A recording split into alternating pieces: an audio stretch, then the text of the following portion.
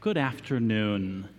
I'd like to just start off by expressing gratitude myself to each one who came out yesterday and helped out with the workday. I was a little preoccupied, but I did see a little bit of the work done. I got the list from Mr. Carnes on all the work done, and I'm very, very grateful to each one who came out and invested yesterday in that. I'd like to also remind you of the little Bible reading survey I passed out at the beginning of Bible Hour. I'm wanting to find out when was the last time you read the book of Hosea, the book of Hosea and Isaiah. And if you want that chalk drawing back there, be sure you put your name and write the word chalk on it, and I'll have a drawing for that, all right? So that's what this is. Just want to remind you of that. There's a plate back there where you can put those survey responses. Take your Bibles with me, please, and turn to Romans chapter 11. Romans chapter 11. This afternoon, we're going to look at really a large passage of Scripture. We're going to look at the end of chapter 11, all of chapter 12, and all of chapter 13, because all of the truths presented in these three chapters are intimately tied together.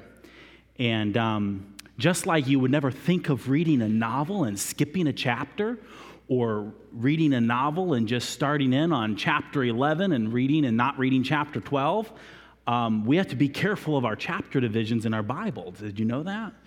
We have to be careful because the chapter divisions aren't inspired, and they're not meant as breaking points. It's all one continuous thought and theme. And I truly am suspicious that the chapter division between chapter 12 and chapter 13 has caused trouble for people, because we've looked and read the truths of chapter 12, and then we have missed the balancing truths or the further truths of chapter 13, and they're very closely connected. So what we're going to do here this afternoon is actually just start off and read beginning in Romans chapter 11 and verse 33. Now, you've heard me say this before, and I'm going to say it again.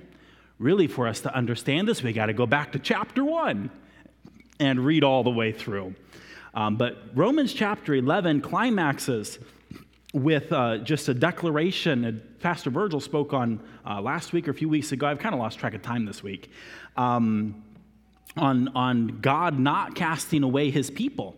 And when he gets to the conclusion of this, he just bursts forth with this benediction of praise, like he's about to go into another topic, but he's just excited about what he has just been able to share, or may I put it this way, what he has just been inspired by the Holy Spirit to write, and he is excited to go on to the next section.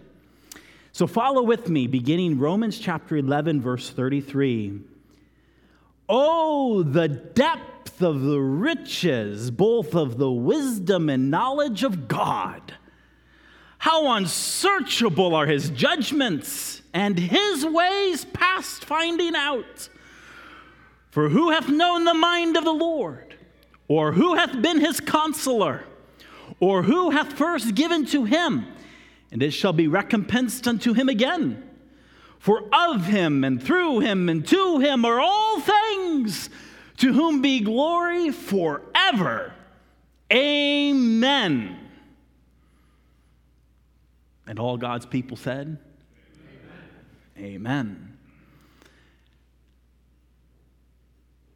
I beseech you, therefore, brethren, by the mercies of God, that ye present your bodies a living sacrifice, holy, acceptable unto God, which is your reasonable service.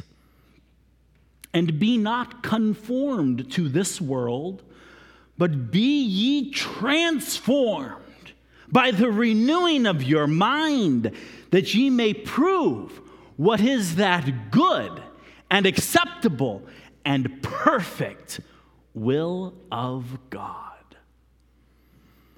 For I say, through the grace given unto me, to every man that is among you, not to think of himself more highly than he ought to think, but to think soberly, according as God hath dealt to every man the measure of faith. For as we have many members in one body, and all members have not the same office, so we, being many, are one body in Christ, and every one members one of another. Having then gifts differing according to the grace that is given to us, whether prophecy, let us prophesy according to the proportion of faith, or ministry, let us wait on our ministering, or he that teacheth, on teaching, or he that exhorteth, on exhortation. He that giveth, let him do it with simplicity. He that ruleth, with diligence. He that showeth mercy, with cheerfulness. Let love be without dissimulation. Abhor that which is evil. Cleave to that which is good. Be kindly affectioned one to another with brotherly love, in honor, preferring one another. Not slothful in business, fervent in spirit, serving the Lord, rejoicing in hope, patient in tribulation, continuing instant in prayer, distributing to the necessity of saints, given to hospitality. Bless them which persecute you. Bless and curse not.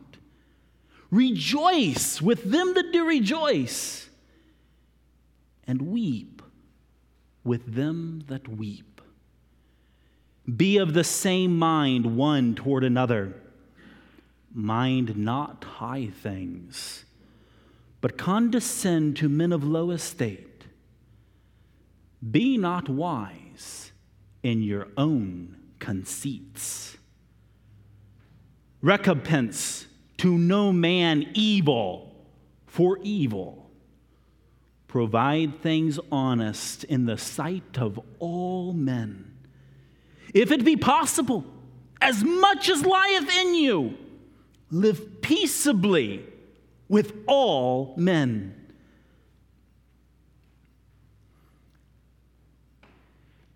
Dearly beloved, avenge not yourselves, but rather give place to wrath. For it is written, vengeance is mine, I will repay, saith the Lord. Therefore, if thine enemy hunger, feed him. If he thirst, give him drink. For in so doing, thou shalt heap coals of fire on his head. Be not overcome of evil, but overcome evil with good. Let every soul be subject unto the higher powers. For there is no power but of God. The powers that be are ordained of God. Whosoever therefore resisteth the power, resisteth the ordinance of God. And they that resist shall receive to themselves damnation. For rulers are not a terror to good works, but to the evil. Wilt thou then be afraid of the power? Do that which is good, and thou shalt have praise of the same. For he is the minister of God to thee for good. But if thou do that which is evil, be afraid.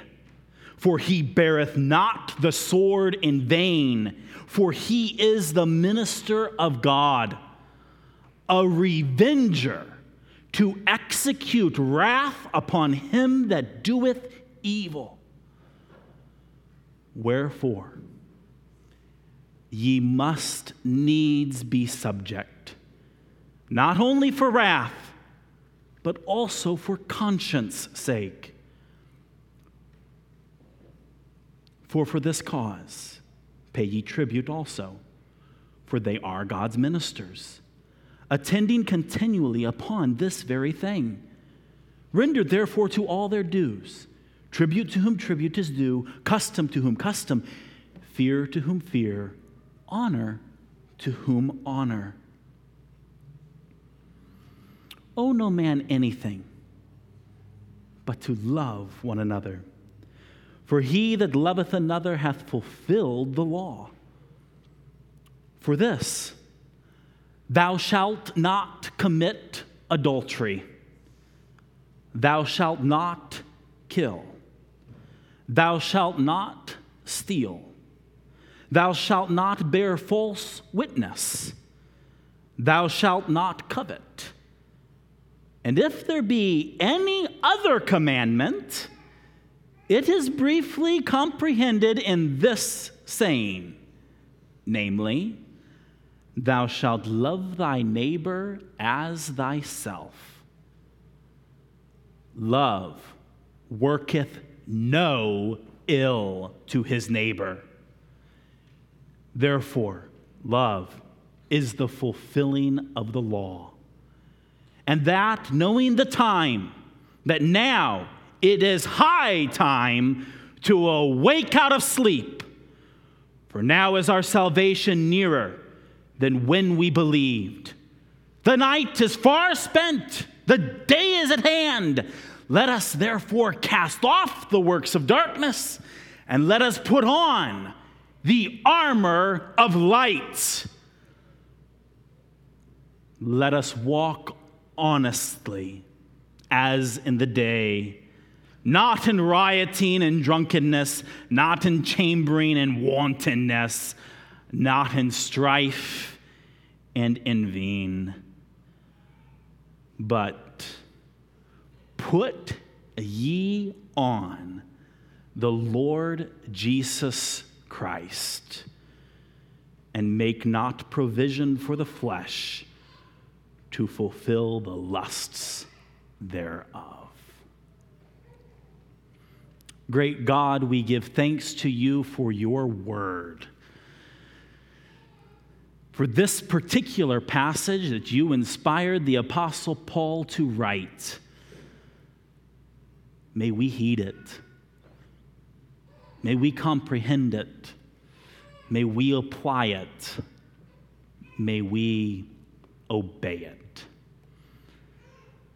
Lord, I pray that as we, just in overview, observe just some of the truths in this chapter, that your Spirit would move among us and teach us, that you would be with me in each word that I say.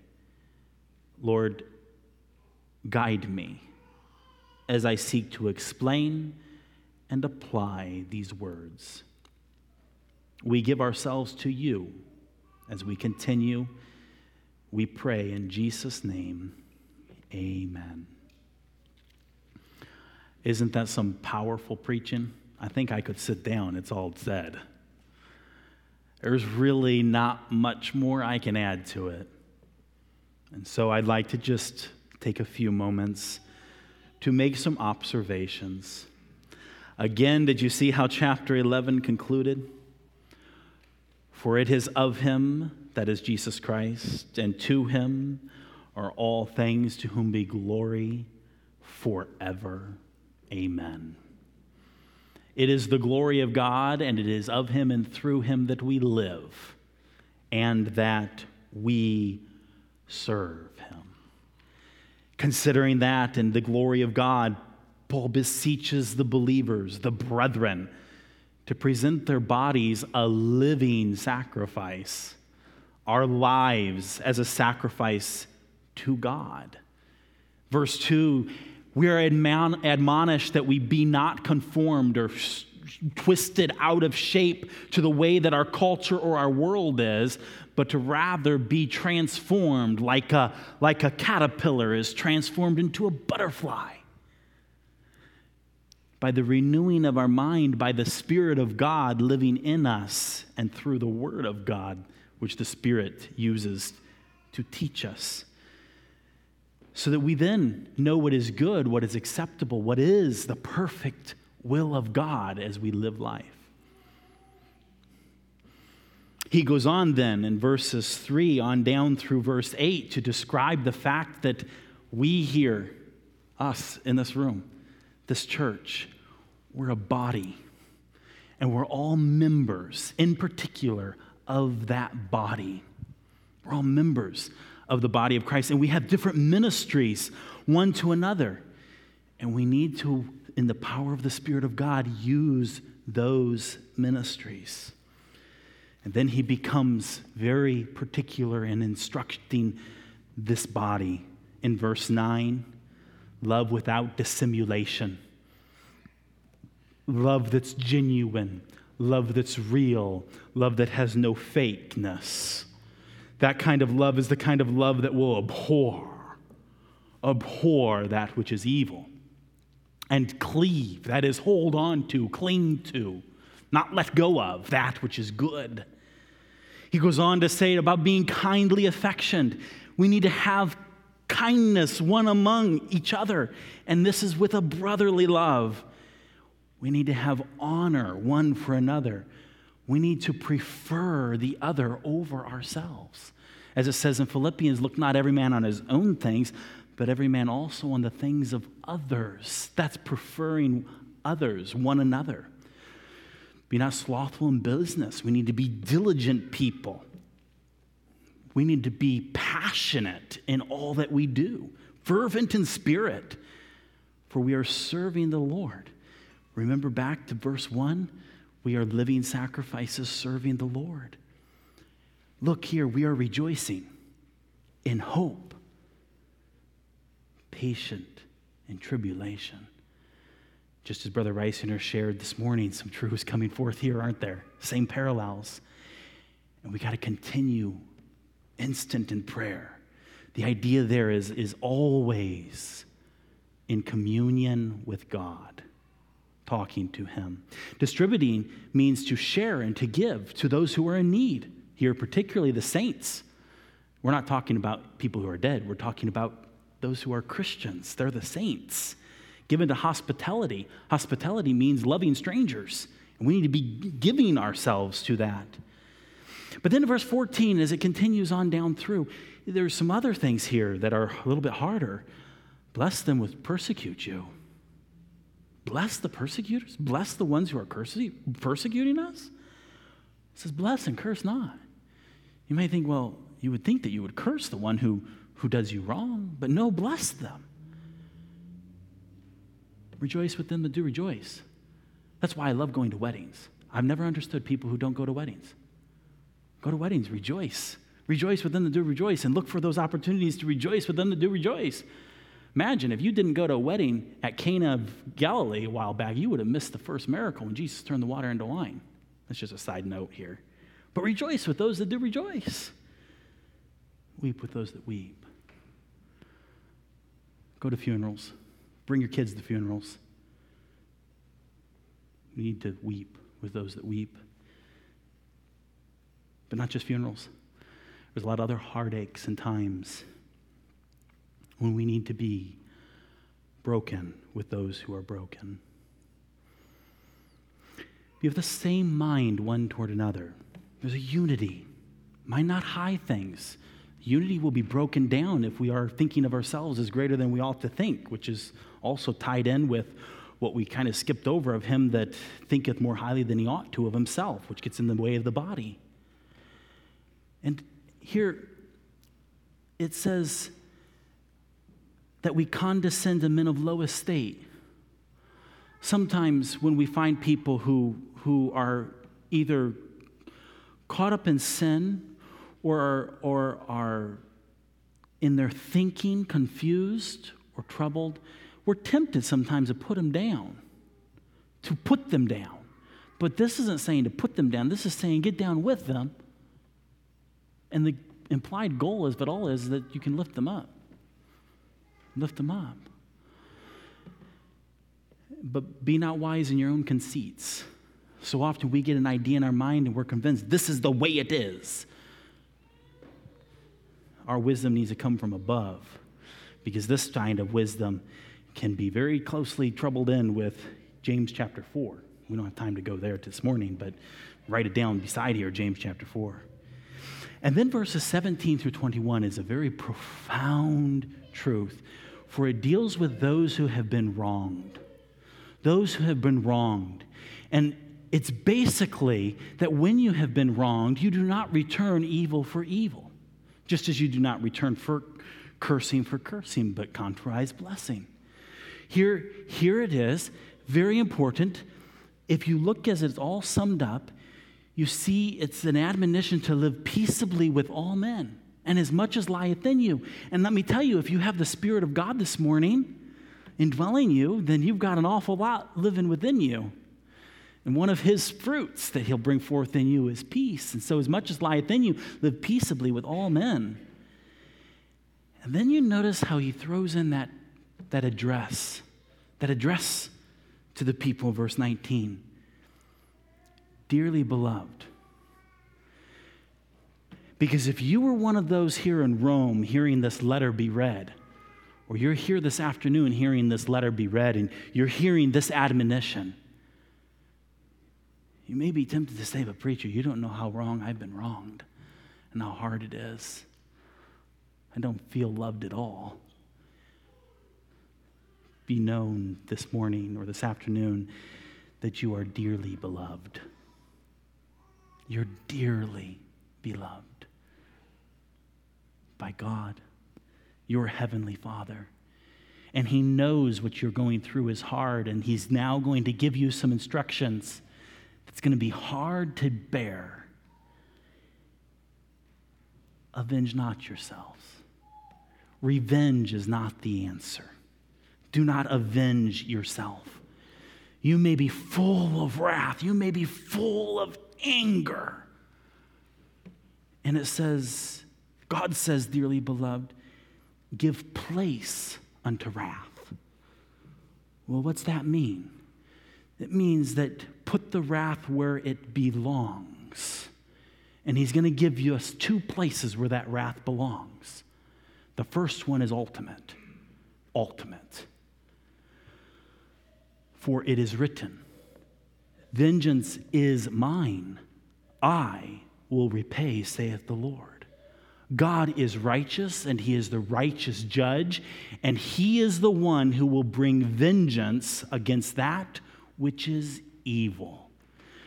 So when we are built up with wrath or anger, we put it in its right place, and that is we give it to God. Now, just to jump ahead here, because I don't want you to miss the context, look with me over at chapter 13 and verse 4, because there's someone else we give place to wrath. That is the minister of God. That is the higher powers. That is civil government. Chapter 13, verse 4 says, for he, that is the higher powers, is the minister of God to thee for good. But if thou do that which is evil, be afraid, for he beareth not the sword in vain, for he is the minister of God, a revenger, to execute wrath upon him that doeth evil. When you have been wronged, you avenge not yourself, but you give place to wrath, meaning that you give the wrath and the vengeance to God. And here it is given to the ministers of God, human beings, those in civil government, judges, law enforcement. They have the responsibility to state here, notice End of verse 4 of chapter 13. They are a revenger to execute wrath upon him that doeth evil. We give place to wrath. That doesn't mean that we obstruct justice. Rather, we give it over to God and to the ministers of God, the civil government. It is their matter to take this. It is ours to not avenge, and it is not ours to have wrath. We give it to God. Then it deals with what we can do. When we give this over to God, knowing that he will bring justice and that his ministers, civil government, will give justice, then we can feed our hungry enemies, give drink to our thirsty enemies. And look what it says, for in so doing thou shalt heap coals of fire on his head. Now, different people have understood that in different ways. I'm going to tell you what I believe it means. You might think of a vivid picture of someone who is having hot coals dumped on his head, and you might think that's not very nice. It's like I thought I was supposed to love him. I was feed him and give him to drink when he's thirsty. So that doesn't sound like heaping coals of fire on his head. Well, there's so many times in life paradoxes. And very often when we do that which is right, it actually has a greater impact on that person than if we did that which was wrong. And here, what's the ultimate result here is there's going to be conviction. This person is going to notice. This person is going to be impacted by your response. And then verse 21 says, be not overcome of evil, but overcome evil with good. Remember, he said, dearly beloved. I told you this was going to be hard to bear, didn't I? Don't avenge yourselves. Give place to wrath. Give it to God. Give it to the ministers of God's civil government. And you focus on overcoming evil with good. Oftentimes, though, I'll tell you, it seems that people don't get past chapter 12. And when someone has been wronged, they just end with chapter 12 and say, well, just give it to God. God will be the ultimate judge. And that is true. But we cannot forget that every soul needs to be subject to the higher powers. And we find out from context that these higher powers are civil authorities, civil governments, law enforcement, the judicial system of the land. For these have their power of God. Jesus referred to judges, quoting the Old Testament, as gods. When judges were appointed in the Old Testament, the Hebrew word to describe the judges was the Hebrew word Elohim, which is the same exact word most commonly translated in your Bible as God. And the reason is because the judges are the ministers of God to execute wrath upon evildoers. They are the extension of his authority. They hold in their hands the power over life and death, over freedom and loss of freedom.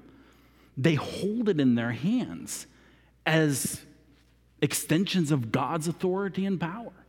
So much so that God even used the word God to describe them. Incredible authority. They're ordained to have it. And that's the reason why it's so dangerous. I shouldn't use the word dangerous. Whosoever therefore resisteth the power, resisteth the ordinance of God. They that resist receive to themselves damnation. Civil authority that is doing their job of executing judgment and righteous judgment and rewarding that which is good. Oh, resist not such governments. That's their authority. That's their structure. And to recognize that they are a terror. They're not a terror to good works, but they are a terror to those who do evil. And so we are supposed to be afraid of them. But this motivates us, as you notice here, do that which is good. And thou shalt have the praise of the same. You might say, not always. I know some pretty corrupt governments. So do I. And in that case, you fall back on the first authority to whom you give place to wrath. That's God. The one who says, vengeance is mine, I will repay.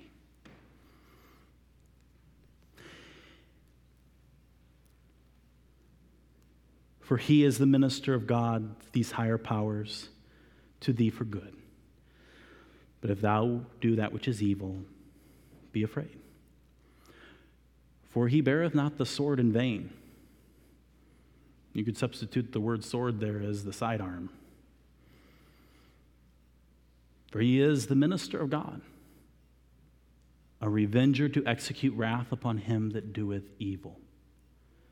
You see, it's not our position as individuals to execute or to have vengeance. And I need to make another very important note here. Neither is it the job of the church. The church does not execute wrath upon evildoers. When a matter is criminal and a matter is evil, the church has the jurisdiction and responsibility and distinction from civil government and must take the matters and refer them to the civil authorities. It is not our place to matter and to resolve such things. Very important. It is a matter of these ministers of God. They are appointed for this. And in establishing, notice how it began in chapter 13, verse 1, and notice how now in verse 15 it comes back to it. It began by saying, let every soul be subject unto the higher powers. And now, after explaining these higher powers and their importance in society, wherefore, means considering what I've just all shared with you, you must needs be subject. Again, not only for wrath. That's very interesting how this idea of wrath, we give place to wrath.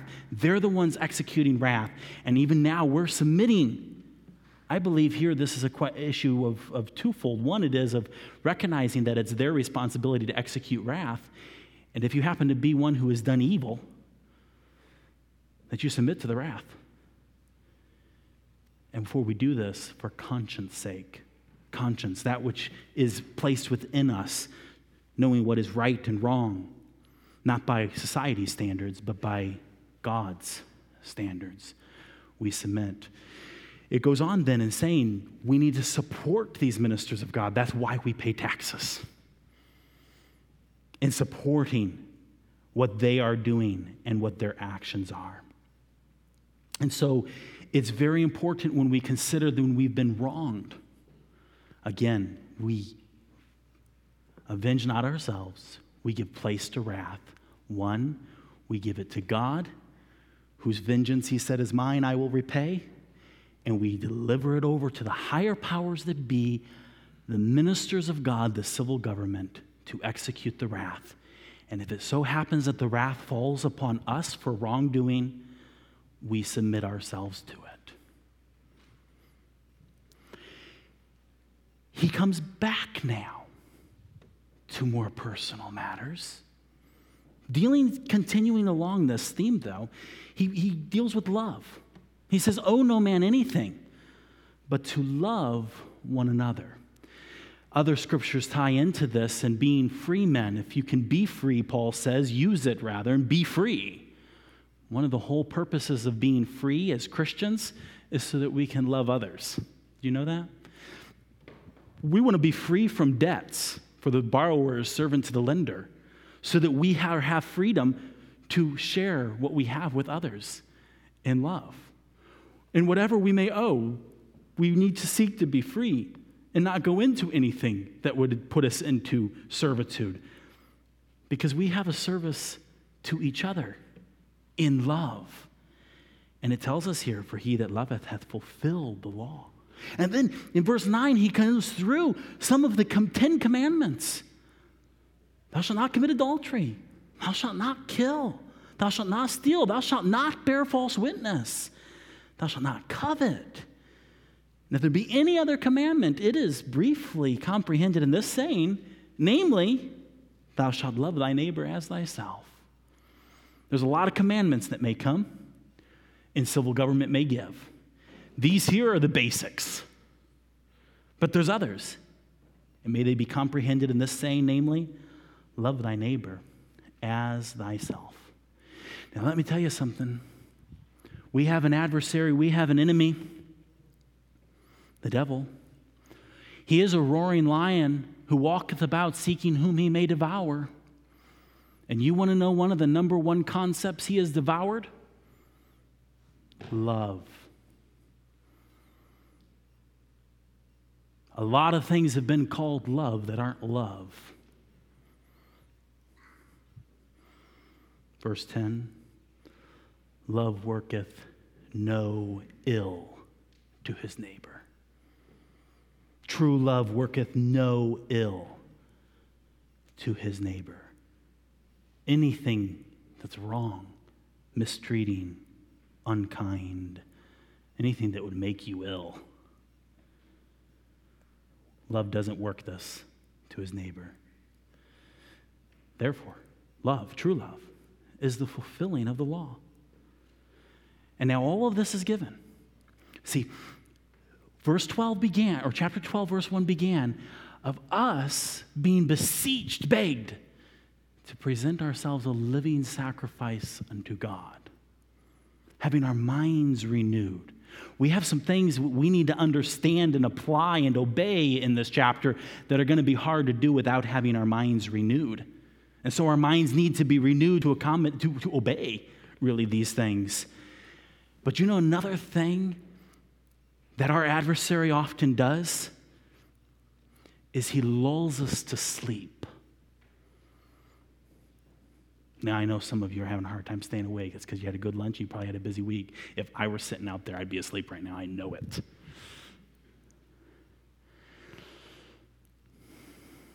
I don't mean he lulls us to sleep in the sense of we've been exhausted and we're falling asleep.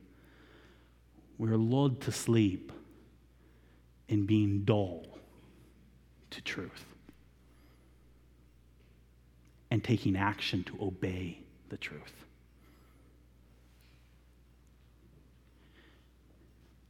And that knowing the time is now. It's the high time to awake out of sleep. The idea here is of a vigilance, being on guard. The one who is the watchman, who is supposed to be on guard, staying awake and watching till the day come. Sleep not. Awake out of sleep. It's high time to awake. And here is this: for now is our salvation nearer than when we believed. What's that saying? Well, if you know your Bibles, you know that he that believeth on the Son hath life, and he that believeth not on the Son of God hath not life. So when you believe on the Son, you have life. You're saved. That's not what salvation is being described here. This salvation is the salvation of our physical bodies. Because when you believe on Jesus Christ, you receive salvation and you are saved forever. But yet there's still trials, there's still problems, there's still persecutions, there are still crimes committed against you. There are still so much pain. No, wake up and know, don't realize this truth. Salvation from all this is nearer than when we believed. You might say that's not very encouraging, but it is. I mean, just think about it. Every moment that passes, we're one moment closer to the deliverance of this wicked, evil world. The night is far spent, the day is at hand. Recognizing this truth, let us therefore cast off the works of darkness. The works of darkness. The works that people do in the dark so that no one knows about it. The works that are done in darkness, because it's a shame to even speak of those things. The works that are of darkness are those that are evil before God. From the little things to the big things. Cast them off. Get rid of them. Don't have anything to do with the works of darkness. Instead, well, actually not instead, we all have works of darkness that we need to cast off. Besetting sins. Put them off. It's so important that we not rationalize even the little ones. Because you know what happens when we rationalize the little ones?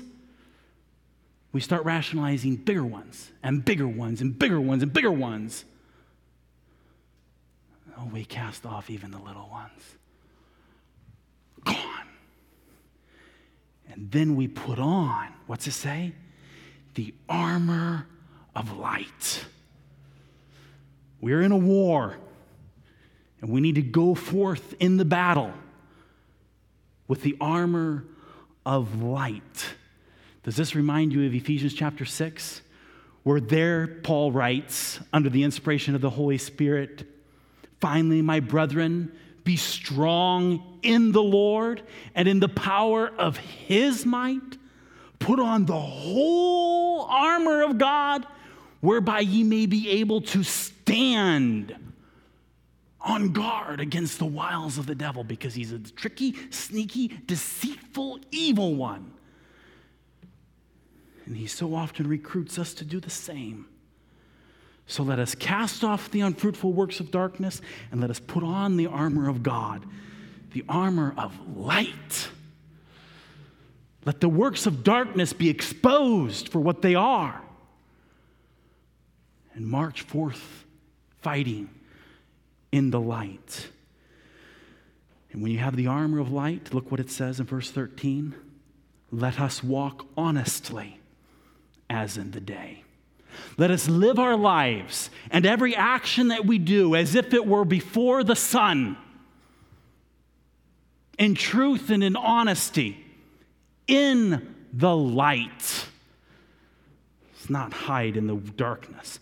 Scripture says men loved darkness rather than light. Why? Because their deeds were evil. Let's not love darkness or have anything to do with the deeds of evil that hide in the dark. Let us in the armor of light walk honestly in truth, that is, as in the day. He gives some illustrations of those who don't. Rioting and drunkenness, and then chambering, that's immorality, wantonness, all sorts of evilness, anything that is wanting goodness and right. Wanting carries a little bit of the idea of wanting something or needing something, but where there's a problem, if there's something that's a problem, don't walk that way, and don't walk in strife. That's fighting, the contentions between people. Don't walk in that, and don't walk in envying. That is wanting what others have, or worse, despising them for what they have and you don't have. No. What do you do instead? We were supposed to put off the works of darkness, put on the armor of light, going forth in war. Do you know what the armor of light is? Let me rephrase that question. Do you know who the armor of light is? Verse 14. But put ye on the Lord Jesus Christ. Last week we learned about that vine. Are you in the vine? Is Christ in you?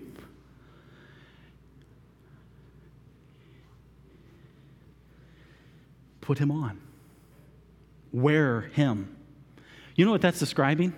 Everything that you do, just imagine, I'm wearing these clothes, and everywhere I go, and every time I move my hands and all, the clothes are doing that, right? Now imagine if we had that perspective and reality of the presence of God in our lives. the presence of our Savior in everything that we do would be as real to us as the clothes that we wear. That's what it should be. There's the positive. Put ye on the Lord Jesus Christ, and make not provision for the flesh. You know, our flesh have a lot of desires and lusts, don't they? That we ought not to fulfill. For it says here, and make not provision for the flesh to fulfill the lusts thereof. No, when we begin through our day, we take actions that we avoid certain things. We don't even go near certain things.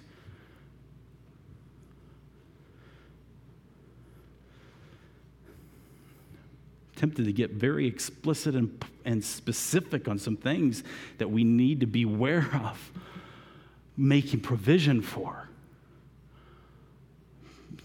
Don't make provision for the flesh to feed those lustful desires that will result in you doing the works of darkness. Don't make any provision for it. Don't allow for it. Don't make it so it's impossible for you. But don't forget the first part. Put on the Lord Jesus Christ. Oh, turn back with me to chapter 11. Oh, the depth of the riches, both of the wisdom and knowledge of God.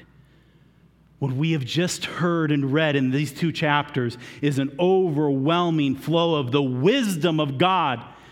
Dearly beloved, heed it. Apply it, obey it. Oh, the depth of the riches, both of the wisdom and knowledge of God. How unsearchable are his judgments and his ways past finding out, and yet he reveals them to us. For who hath known the mind of the Lord, or who hath been his counselor? And he's revealed us, and he is our counselor. Or who hath first given to him, and it shall be recompensed unto him again. We can trust him. For of him, and through him, and to him are all things, to whom be glory forever. Amen. And all God's people said, our great God indeed may be to you all glory, all honor, all majesty.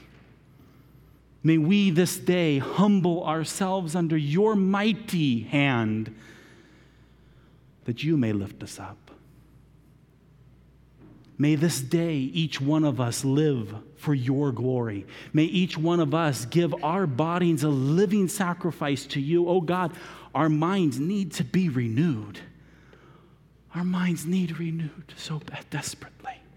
So Spirit of God, do just that through your word. May we continue in your word, passages such as this, that we may know your ways, your truth. For your wisdom is unsearchable, but yet you've revealed it to us. May we not neglect it in our lives, but look to you and find the comfort, find the instruction, find the wisdom that we need day by day.